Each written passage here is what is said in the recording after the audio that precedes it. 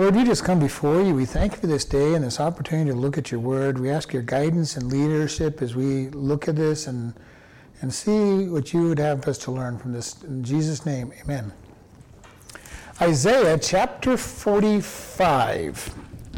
We're going to look into one that was a very controversial chapter for many years, because this is the chapter where King Cyrus is called by name. It was written about 174 years before Cyrus came into being. And because it so very clearly describes Cyrus's life, everybody said that this chapter had to have been written after Cyrus was reigning. It's one of the things that the Dead Sea Scrolls helped us to establish, is this was in existence before. So we want to look at this in verse 1. Thus saith the Lord to his anointed, to Cyrus, whose right hand I have held, to subdue nations before him. I will loose the loins of kings, to open before him the two-leaved gates, and the gates that will not be shut. I will go before you to make the crooked places straight. I will break in pieces the gates of brass and cut asunder the bars of iron. I will give you the treasures of darkness and hidden riches of secret places, that you may know that I, the Lord, which call you by name, am the God of Israel. For Jacob my servant's sake and Israel mine elect have I even called you by name. I have surnamed you, though you have not known me. I am the Lord, and there is none else. There is no God beside me. I girded you, though you have not known me, that they may know from the rising of the sun and from the west that there is none beside me. I am the Lord, there is none else. I formed the light and created darkness. I made peace and create evil. I, the Lord, do these things. Drop down, you heavens, from above, and let the skies pour down righteousness. Let the earth open up, and let them bring forth salvation, and let righteousness spring up together. I, the Lord, have created it. Woe to them that strives with his maker. Let the potsherd strive with the potsherds of the earth. Shall the clay say to him that fashioned it, what makes you or your work? He has no hands. Woe to him that says to his father, what begets you? Or to the woman, what have you brought forth? Thus saith the Lord, the Holy One of Israel and his Maker, ask of me things to come concerning my sons, and concerning the work of my hands command I you me. I have made the earth, I have created man upon it, my hands have stretched out the heavens, and all their host have I commanded.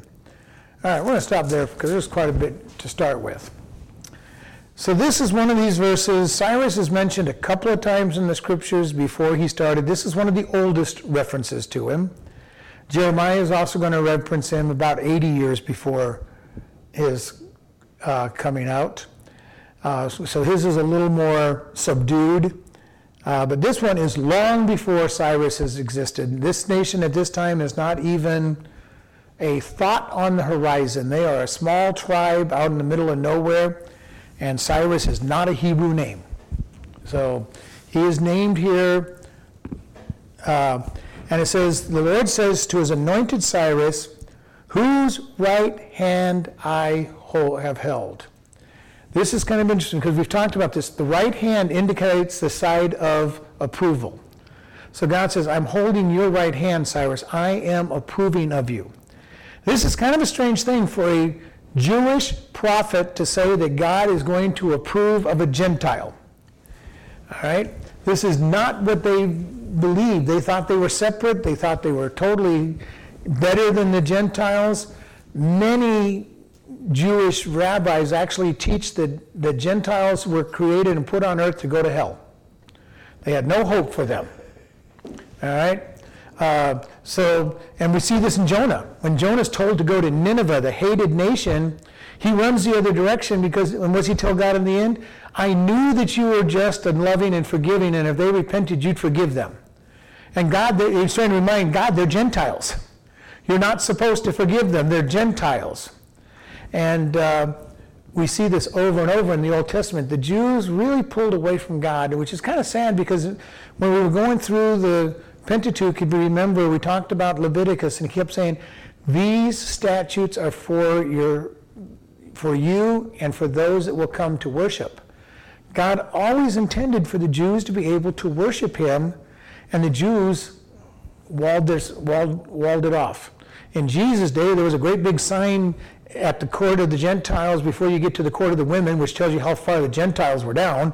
The women had more rights than the Gentiles, and it said, death to any non-Jew that passes this point.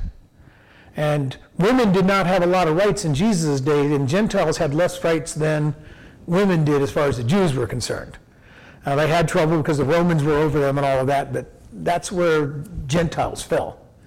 And here, Isaiah is making a prophecy about a Gentile king. And he said, God's approved side, God is approving of him at his right hand. And it says, to subdue nations before him. If you know anything about the Persian Empire, we had the Assyrian Empire. They took up most of northern Arabia and up into the Baltic areas and stuff. And then you had the Babylonian Empire, and it took over all of the Middle East, all the way down to Egypt, all the way to India, up into the Baltic states, and then came Persia. And Persia covered all of that, and then some. Each empire got bigger. So he says, all of these nations are going to fall before you. And they did. The next big empire is going to be Greece, because it starts getting into Europe, and then Rome covers all of the then known empire world.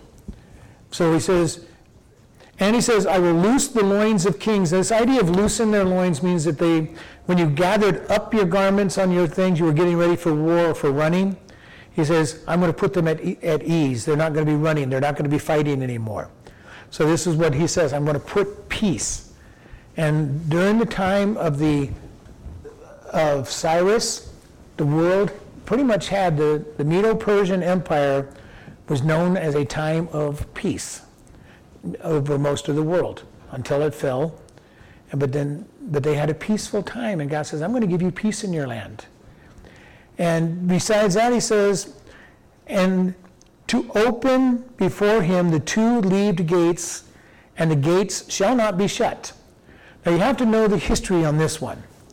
When Cyrus took and conquered Babylon, remember we go to the story of David. David is in there. There's a handwriting on the wall, and the people are, partying. They're having a great feast. They take and get the articles of the temple out, and they start drinking and praising their God, and all of a sudden they see the handwriting on the wall. They're in the middle of this party while they're being surrounded by the Medo-Persian army. They had that much confidence in their city to be protected. Their city was huge. But they managed to get in between the floodgates, which were made of bronze, in two halves, and somebody just happened to leave them open that night. Just as God said would happen. They came in under the gates, under the walls, opened the gates, took the city, while all their leaders and generals and the king were in a drunken party, so confident that they were going to win, that all the leaders were in the middle of a drunken party. And here is God 175 years earlier saying, you're going to conquer, the gates are going to be left open for you, and they're not going to be shut. And we look at this and we go, wow, God, what do you know? And this whole chapter is about what God knows. The prophecies of God are all covered, it's here when God says, these are what I'm doing. In verse 2 it says, I will go before you and make the crooked places straight, or make the high places level in its actual language. And everywhere Cyrus went, he conquered. He knocked down cities, he conquered cities. Nothing seemed to stand against him. And he says, I will break in pieces the gates of brass and cut asunder the bars of iron. This, most people believe, is talking about Babylon. Babylon had 25 brass gates on each side of the city. 100 brass gates in all. And on the brass gates, they were locked on the inside with bars of iron. So again, we see him being told, you're going to conquer the cities. And many of the cities back then had brass gates.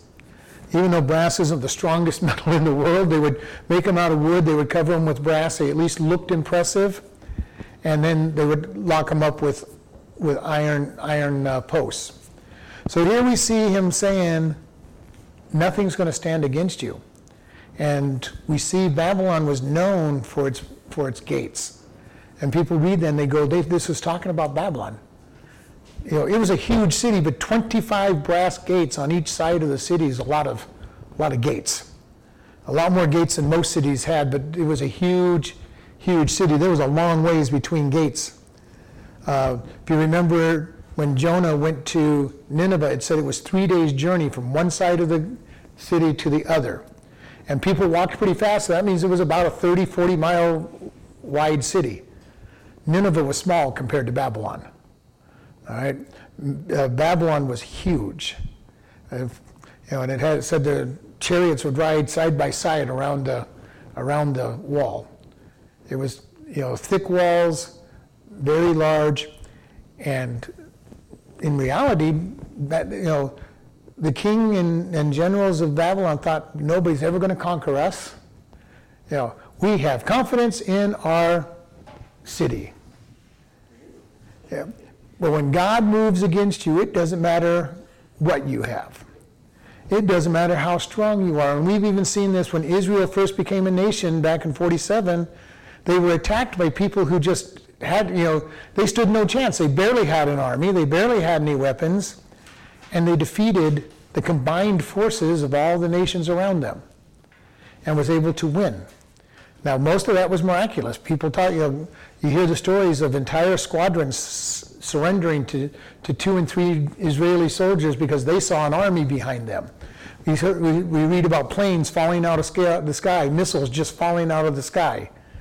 God did miraculous things, and when God is on your side, nothing can stand against you, and if God's against you, nothing you do or have is going to stand up against him, which is why we always want to have God on our side. We want to be repented. We want to be close to God, because if God's face turns against us, it's a miserable existence. And when we've lived in sin and we've kind of been in rebellion and backslidden, we know what that begins to be like. God says, well, I'm going to touch you a little bit. Oh, you're not paying attention? I'm going to touch you a little bit more. You're not paying attention? Let me make your life really miserable. And if we go to a certain point, he'll probably say, okay, it's time for you to come home. You're not repenting, I'm going to bring you home. But he will try hard to get us to repent. And that sometimes means making life pretty miserable. And here we see him promising Cyrus, you're going to win. And this is before Cyrus has even been known. Cyrus is going to conquer him, and I'm pretty sure that Daniel, because Cyrus promotes Daniel, I'm pretty sure Daniel brings out these books and says, hey, Cyrus, I want to show you this really wonderful book. It was written about 200 years ago. Your name's in it. Here's your story. And he looks at it, he's going to recognize these stories. He's going to recognize the gates of brass and the bars of iron. He's going to remember that he marched his army under the gates through the floodgate, the two-leaved floodgate. He's going to say all these people that have been conquered. Verse 3 says, I will give you the treasures of darkness, is actually more a secret place, all right, out of the treasuries and everything. He says, I'm going to give you great treasures and the hidden riches of the secret places. And Cyrus did get very rich. Just taking Babylon gets him rich. He gets to open up the storehouses there, and Babylon was a rich city. Just that one city is going to make him rich, and there's other cities for him to conquer. And then he comes in, that you may know that I, the Lord, which called you by your name, am the God of Israel. And this is, why did God bless him? So that he would know that God is God. And this is something that's very interesting, that God has a plan for everybody. And I keep bringing this up. It doesn't matter. He definitely has plans for us as his children. He's got really big plans, very detailed plans, but he already has a plan in store for everybody else. They're his. He created them. He has a plan. He knows what they're going to do. He knows how they're going to react. And he's out to show himself to them. And he says, Cyrus, I'm going to give you all of this so that you will know that I am God. And this is the blessing he does for us. He works in our lives even before we're saved so that we know that he is God. And it's not the first time, very few people, if any, ever respond to God the first time they hear about him. It's just not, it's against, it's against our thoughts. What are you talking about, a God that cares for me? What is this? Because most of the gods in all the different religions don't care about their people. They don't love them. If you do enough good for them and please them, they'll be happy to have you around, but you've got to perform. And God says, no, I love you. You can't perform enough for me. And here he's telling Cyrus, I'm giving you all this. Cyrus, you think you were special? I gave this all to you so you would know that I am God. And when we read the book of Daniel, we see that Cyrus seems to be a believer in Christ. Not quite as strong as Nebuchadnezzar was when he followed God, and then he became given the mind of a beast and spent a year in insanity. And God gave him back his kingdom. And he's the only writer in the Bible that is a pagan king that has a chapter in the Bible that he wrote, where he says, I, Nebuchadnezzar, and he gives this story and gives all the glory and praise to God. Here we see Cyrus being told, I'm giving you all this stuff, Cyrus. It's not you. It's not you. When we see people who get what they think they want, it never satisfies. Whether it's, Alexander the Great, who conquers the world, somebody who conquers it in business, and takes over in business, has lots of money, makes it to the top of a stardom in acting or singing or sports, and they go, okay, I got what I wanted, and I'm no happier now than I was when I started. Like Solomon. Solomon. Got everything you wanted. Yep, many times, and Solomon actually had it many times over. Yeah. And he says it's all empty. Yeah. Everything is empty. Cyrus doesn't seem to do this from what we see. And he says, verse 4, for Jacob my servant's sake and Israel my elect, I have even called you by name, I have surnamed you, though you have not known me. God says, I've given you a name, I've called you by my name, even though you don't know me. And who is it for? For Israel. He says, I did it for Israel. Not your sake, Cyrus. I didn't do it. But this idea that he says, I gave you your name. Matter of fact, he said, when we look at it, right from the very beginning of the book, he gave him the name. He used the name long before it was, going to be used. And I'm sure his parents didn't read the book of Isaiah when they named him. They weren't thinking about the book of Isaiah. They weren't thinking about their son taking over the world. They gave him the name Cyrus. Just happened to be who God said, and God just happened to give preordained knowledge of everything that was going to happen. And he told Cyrus, it was for my people's sake that I did this. Not because you're special, not because you're great. And this is something we all really have to get into our mind. God does not use anybody because they're something. Matter of fact, if they think they're something, they're probably not going to get used. Because God's going to say, I will get the glory. I am going to be the one that stands up and gets the glory on this. And it says in verse 6, I am the Lord and there is none else. There is no God beside me. I girded you, though you did not know me. So again, he says, you didn't know me and I strengthened you. I'm the one. I'm God. And over again, I am the only God. Now, Cyrus was not a monotheistic person. He grew up in a world of many gods. And so he is not, so hearing this, he's hearing, there's only one God. Now, in our day and age, we really don't understand how strange that seems to these people that grew up on more than one God. Oh, what God do you follow? I follow the one and only God. Okay, what's wrong with you? What about all the other gods? And we hear it even in our day and age. How can you believe that Jesus is the way, the truth, and life? No one comes to the Father except by Jesus. How bigoted, how narrow-minded, yes? How beautiful. Yeah, it's what God says. He is the only one, and I'm going to believe in him. This has been the battle from time, beginnings of time. All right? when Satan came to Eve, he said, eat of this fruit and you will be like God, knowing good and evil. Even more importantly, he was saying you can be God. So right there from the very beginning, the first temptation of mankind was to be God. That, there's not just one God, you can all be God. By the time of the Noahic deluge, the flood, people were doing what was right in their own eyes. They're God. They're going to do things their way. They weren't following God. After the flood, very shortly after the flood, we get Nimrod rising up. Nimrod is the founder of all of the false religions. Against Nimrod stood Eber. And Eber was the follower of God, and he is the father of the Hebrew peoples, all the Hebrew peoples that are the followers of the one God that followed the way of Eber. And he had Nimrod. He only had 36 gods. He had a small amount of gods compared to some of the religions out there. He had a pantheon of 36 gods. And he really pushed for human sacrifices and rejecting God and all of the different religious organizations that are going out. So all of our false stuff goes back to that Nimrod, who was very much in the hand of Satan. And he set up a kingdom in Babylon. And Babylon has been the seat of anti-God place ever since.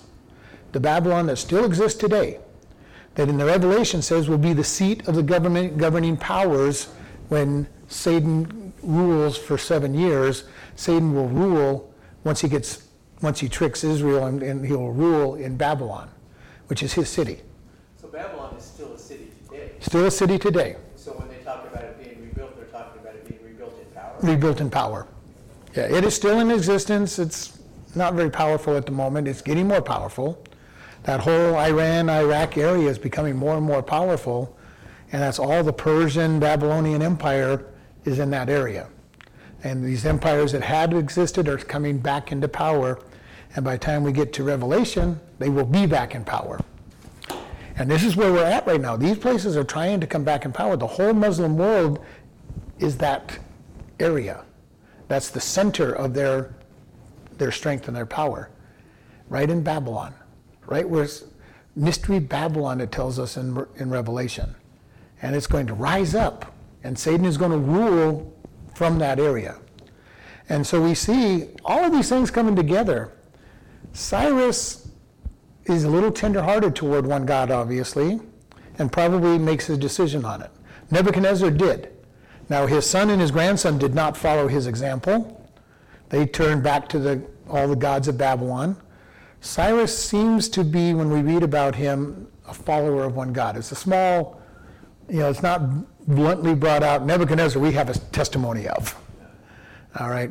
But here he's saying, God is telling him, I am the one God. I'm the only God. Verse 6, that you may know from the rising of the sun and from the west that there is none beside me. I am the Lord, and there is none else. Okay? God's trying to make a point here. Just in case you forgot the other 2 times, and I'm going to tell you again, and this isn't the last time in this chapter that God's going to say that. I'm the only one, and beside me there aren't any others. And this time he goes from the east to the west. You keep going, there's no place else that you can get away from God. I am the only God, and by the way, I am the only God. This is something that sometimes I think that even we as Christians tend to forget sometimes. Not ones who are really following closely, but these people, there are so many Christians out there, or so they say they're Christians, that they don't seem to know that there's only one God. There's only one way. These would be the ones in churches that say, well, God is really nice and loving, he'll take everybody. It's no big deal. All religions are the same anyway. They all look at the same God. We got a planet for you in the future. Well, yeah, if you're in the wrong cult. Grandiose things that they promise that we'll have. But we see this over and over again as we look at this, that God says, I am the one. And he says, Cyrus, I had a plan for you, and it's to bless my people. God says, I've got a plan. This is something we've got to remember. God has a plan. He is sovereign because he is God. And one of the things I love is the more we can recognize that God is sovereign, the greater our peace will be.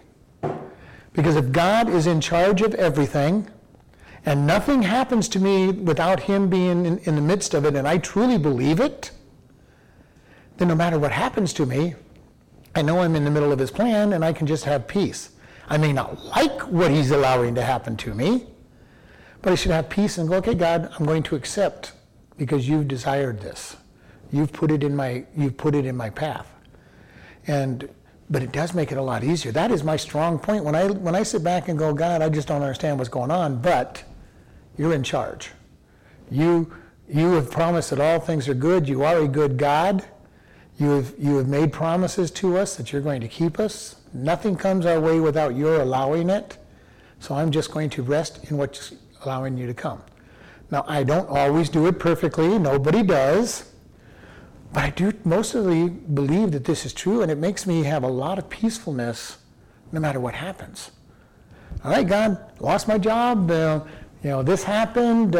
Somebody died, and somebody's saying bad things about me, and all this stuff. Okay, God, you're still in control. I'm going to trust you. It's going to be for good. And even if we truly believe that God is in control and he is sovereign, the flesh is still going to pop up if we're not careful. And that's why we have to stay in his word. We have to stay in fellowship with God's people and in fellowship with God, because just knowing the truth isn't going to hold us in the long run. But it is something that's interesting as we look at things that God cares so much for us. And if we stay focused on him, we can stay moving forward. And here we see that God's telling him all these things. In verse 7 it says, I formed the light, or I fashioned the light. I have created darkness. And darkness here is the whole idea of obscurity. So God says, I've given some obscurity. I make peace. And then it says, I create evil. Now, evil here is adversity and distrust. It is not the same word as just straight evil. God allows hard things in our life. And this is something we have to recognize as Christians. When hard things happen in my life, it's there for one reason, to make me trust God more. When I don't trust God, I'm going to fall apart. Job, for a long time, was trusting God. When all those things happened to him, he's trusting God. Wife comes along, curse God and die, get it all over with, Job. And he goes, well, we take, good and not bad. Job had a little much trouble after his wife already had set the stage, and then he had a lot of trouble when 4 friends came along to help him. Job, you're really bad. You must deserve this. You need to repent. And hammered him for however long. It doesn't really tell us how long they hammered him with this. You're really bad. What did you do to deserve this? You need to repent. And when you have friends like that, you're going to have a hard time. This is why we need good, godly friends that are going to support us and lift us up and pray for us. His friend should have just come in and goes, Job, we're so sorry. What can we do? Let's just cry. Let's just cry with you. God is still out there. God is still sovereign. But that's not the advice they gave him. Not what they said to him. And so we see here that God says that he does this. He says, and then he ends that verse at 7 with, I, the Lord, do all these things. In other words, I am in control. So he's saying again, I'm in control. Over and over, God says, I'm the one. Nobody else out there, nobody else. And this is why when I talk to Christians who think that Satan is so much stronger than he is, Satan is a created being that is totally subject to God. And as Job tells us, he has to ask God for permission to make life miserable on people. Now, sometimes we wish that God would give him a little less permission to make life miserable, but he still has to go before God. And if he didn't, he'd kill all of humanity because he hates humanity because we're created in the image of God, and he doesn't want us going into eternity with God. And angels aren't created in the image of God. No. Nope, no place in the Bible does it tell us that they were created in his image. Matter of fact, we will rule over angels. We do not become angels. We are going to be the bride of Christ. We will rule over angels. So we have a higher position after this world. In this world, we have a higher position, but as Paul said, we are the child under the care of the servants. And this is true even in the South. In the South where we had such terrible slavery, the children were usually raised by a black housekeeper or nanny, or possibly a black slave that was the caretaker of the children. And the girls would have stayed under the nanny. At some point, the boys would have been put under the care of the black man to be learning how to hunt and ride and do work, and until a certain point when they became master of the home. And then all of a sudden, those roles changed. And so right now, we are under the care of the angels. They watch us, they protect us. The demons are trying to destroy us, but that's where we're at right now. We are under the care of the angels. But at some point, when we die and get our glorified body, we will be the ruler over the angels. So we have a swapping coming up. So we can rule Satan. Well, technically, he's going to be in the lake of fire. So, but we will be above him. And he was the archangel. He was the number one archangel before he got too proud. And we don't know what caused his pride. We don't know where it was. Many people believe it was the creation of man that brought him to his pinnacle.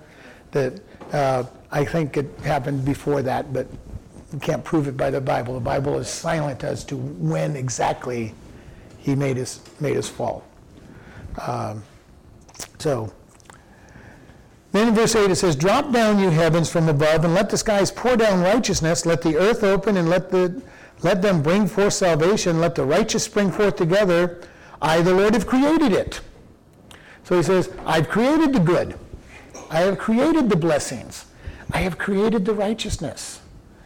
And this is very important for us. We do not bring anything to God. Even when we get saved, we don't really bring anything to him. It's his gift that we accept. And then he gives us all kinds of blessings because we accept his gift. God's plan is so wonderful. God died for me, hands me a gift, and then promotes me to be above the angels and the bride of Christ and will rule for all of eternity. It's just an amazing thought. And what did I do? Really nothing. I just said, yes, I'll take your gift. I'll take that gift, sure. God does it. He does all of it. And this is the sad thing I see when people will believe that you can lose your salvation or you can do something so bad that God's going to reject you. They don't really fully understand every bit of it's from God. All of my salvation is from God. I didn't do anything to deserve it, and I definitely can't do anything to keep it. And God says, I created it. I do it. And one of the wonderful things that I love is that God does it. I don't have to please him. He has made me righteous. He has declared me righteous. I accept Jesus Christ, and he says, okay, your sin is under the blood of Jesus Christ. You now have the righteousness of Jesus Christ on you, and I see you as perfect. Wow, what a difference that makes. Breastplate of righteousness. Huh? Our breastplate of righteousness. Which is Jesus. The entire armor of God is Jesus. He's the helmet of salvation because he is our salvation. He's the breastplate of righteousness because he is our righteousness. He is the girdle of truth because he is truth. He's the feet shod with the preparation of the gospel because he is the gospel. He is the shield of faith. He is the sword of the Spirit that we have. So when Paul is saying put on the full armor of God, he says put on Jesus Christ. Oh, wow. That makes it a lot easier. Put on Jesus Christ. And that's done to us the moment we're saved. I have trouble sometimes when people talk about putting on the armor of God every day. Because even in that verse, it's talking about do it once and it stays forever. And, and I know what they're trying to do, and I'm not going to, the application they're doing, I understand. Consciously think about putting Jesus on every day, and and living into him. But again, it starts developing this idea of I work to keep my salvation instead of I am saved, I am clothed in Christ, and I stay clothed in Christ. And God says, there's my son, there's my daughter. Aren't they perfect? Aren't they perfect? Look at those, almost like the doting grandparents, that's my grandchild, that's a perfect grandchild. Yeah, I know they act up once in a while, but that's my perfect grandchild. God looks at us, and he does it correctly because we're clothed in Christ. We have the righteousness of Christ that we abide in. And it's a wonderful place to be. I don't have to earn his forgiveness. I don't have to earn his goodness. I don't have to do anything except turn my life over to Christ and God. And he does all the work. He creates it. He does the righteousness. He has created it. Then he goes into this little thing that doesn't seem to fit, but it is a woe. Woe to them that strive with his maker. And this is something that we definitely want to make sure that we do not try to fight against God. If we strive against God, we'll lose. Makes you miserable. He makes you miserable. The world strives against him. This is more to the world. Don't strive against God. We may drift off as a Christian into striving, and God will chastise us. But God is going to let people know it's a miserable life to be against him. Job's friends had to have God told Job, you pray for them. Because they deserve judgment, and I'm ready to bring it to them, but Job, you pray for them. You bring them back into fellowship. Our job as Christians is to bring people into fellowship. Not to strive against them, not to make life miserable, not to say, I'm so glad you got what you deserve. We love them. We're kind to them. We show the mercies of God to them and bring the gospel to them and show them love and kindness. My goal is not to see anybody go to hell. I do not get excited when somebody gets what they deserve. I know that that's what they deserve. I know that's probably what's going to bring them to Christ, hopefully. But I am not saying, I'm so glad you got what you deserve. It's just not my heart to do that. Because if I got what I deserved, I would be in hell. Matter of fact, if I got what I deserved and God hadn't come into my life, I'd probably be in prison because of how bad my temper was. Because I know how bad it was. I know I would have killed somebody eventually.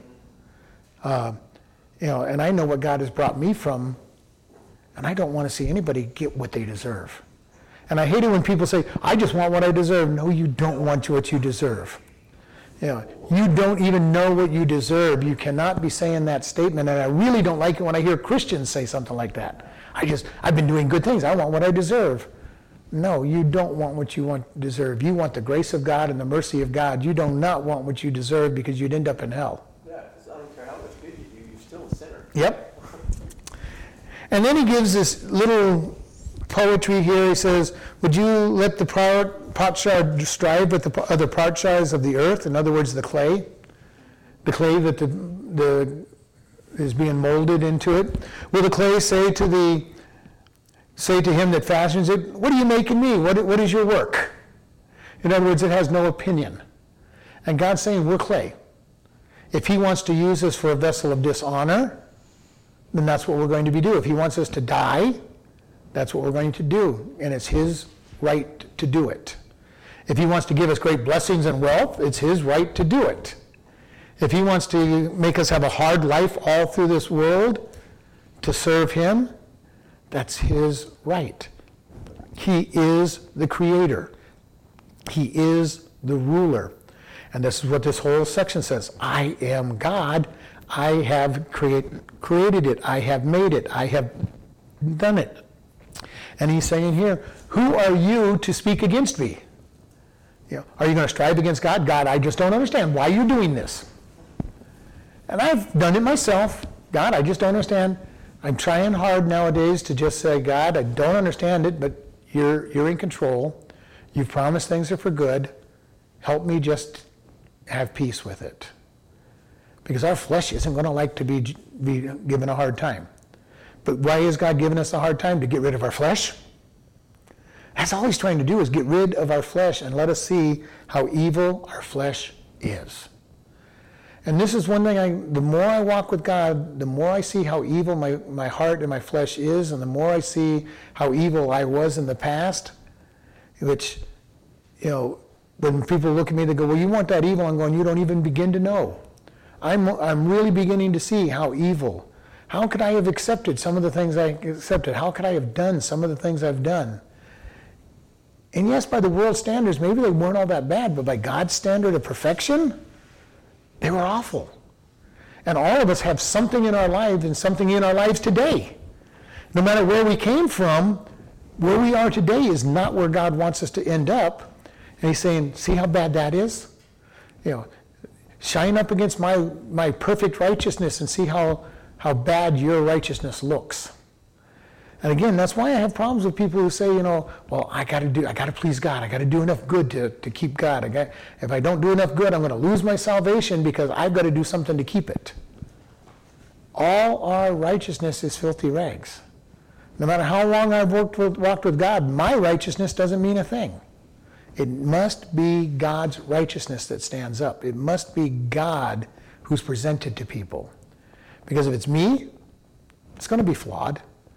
Everything we do is tainted by the flesh. If I do good in the flesh, I'm usually looking for something in return. Recognition, getting it back. Hey, I gave this person money, God. I'm waiting for you to give it back to me.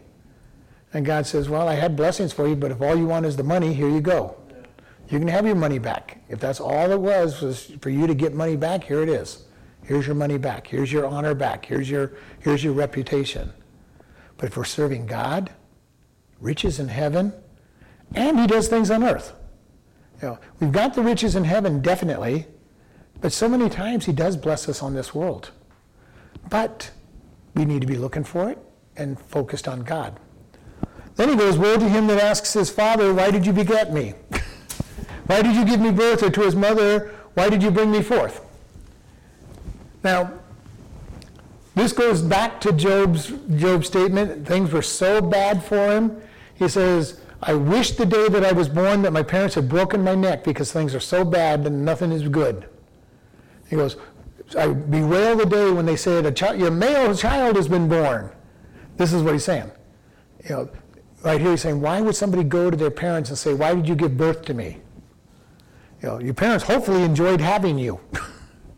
Not necessarily true in our day. There's a lot of people who don't like having their kids. And just because of where we're at in this world, many people look at kids as being a total nuisance in their life. And especially when they delay having children for a long time, because they get used to the lifestyle of going out all the time or going out on vacations and just doing what they want. And when they have spent 10, 20, 30 years without a kid, and all of a sudden a kid comes along, hey kid, you're cramping my style, and that's why God says children are a blessing. Why would you go to your parents and ask, why'd you give birth to me?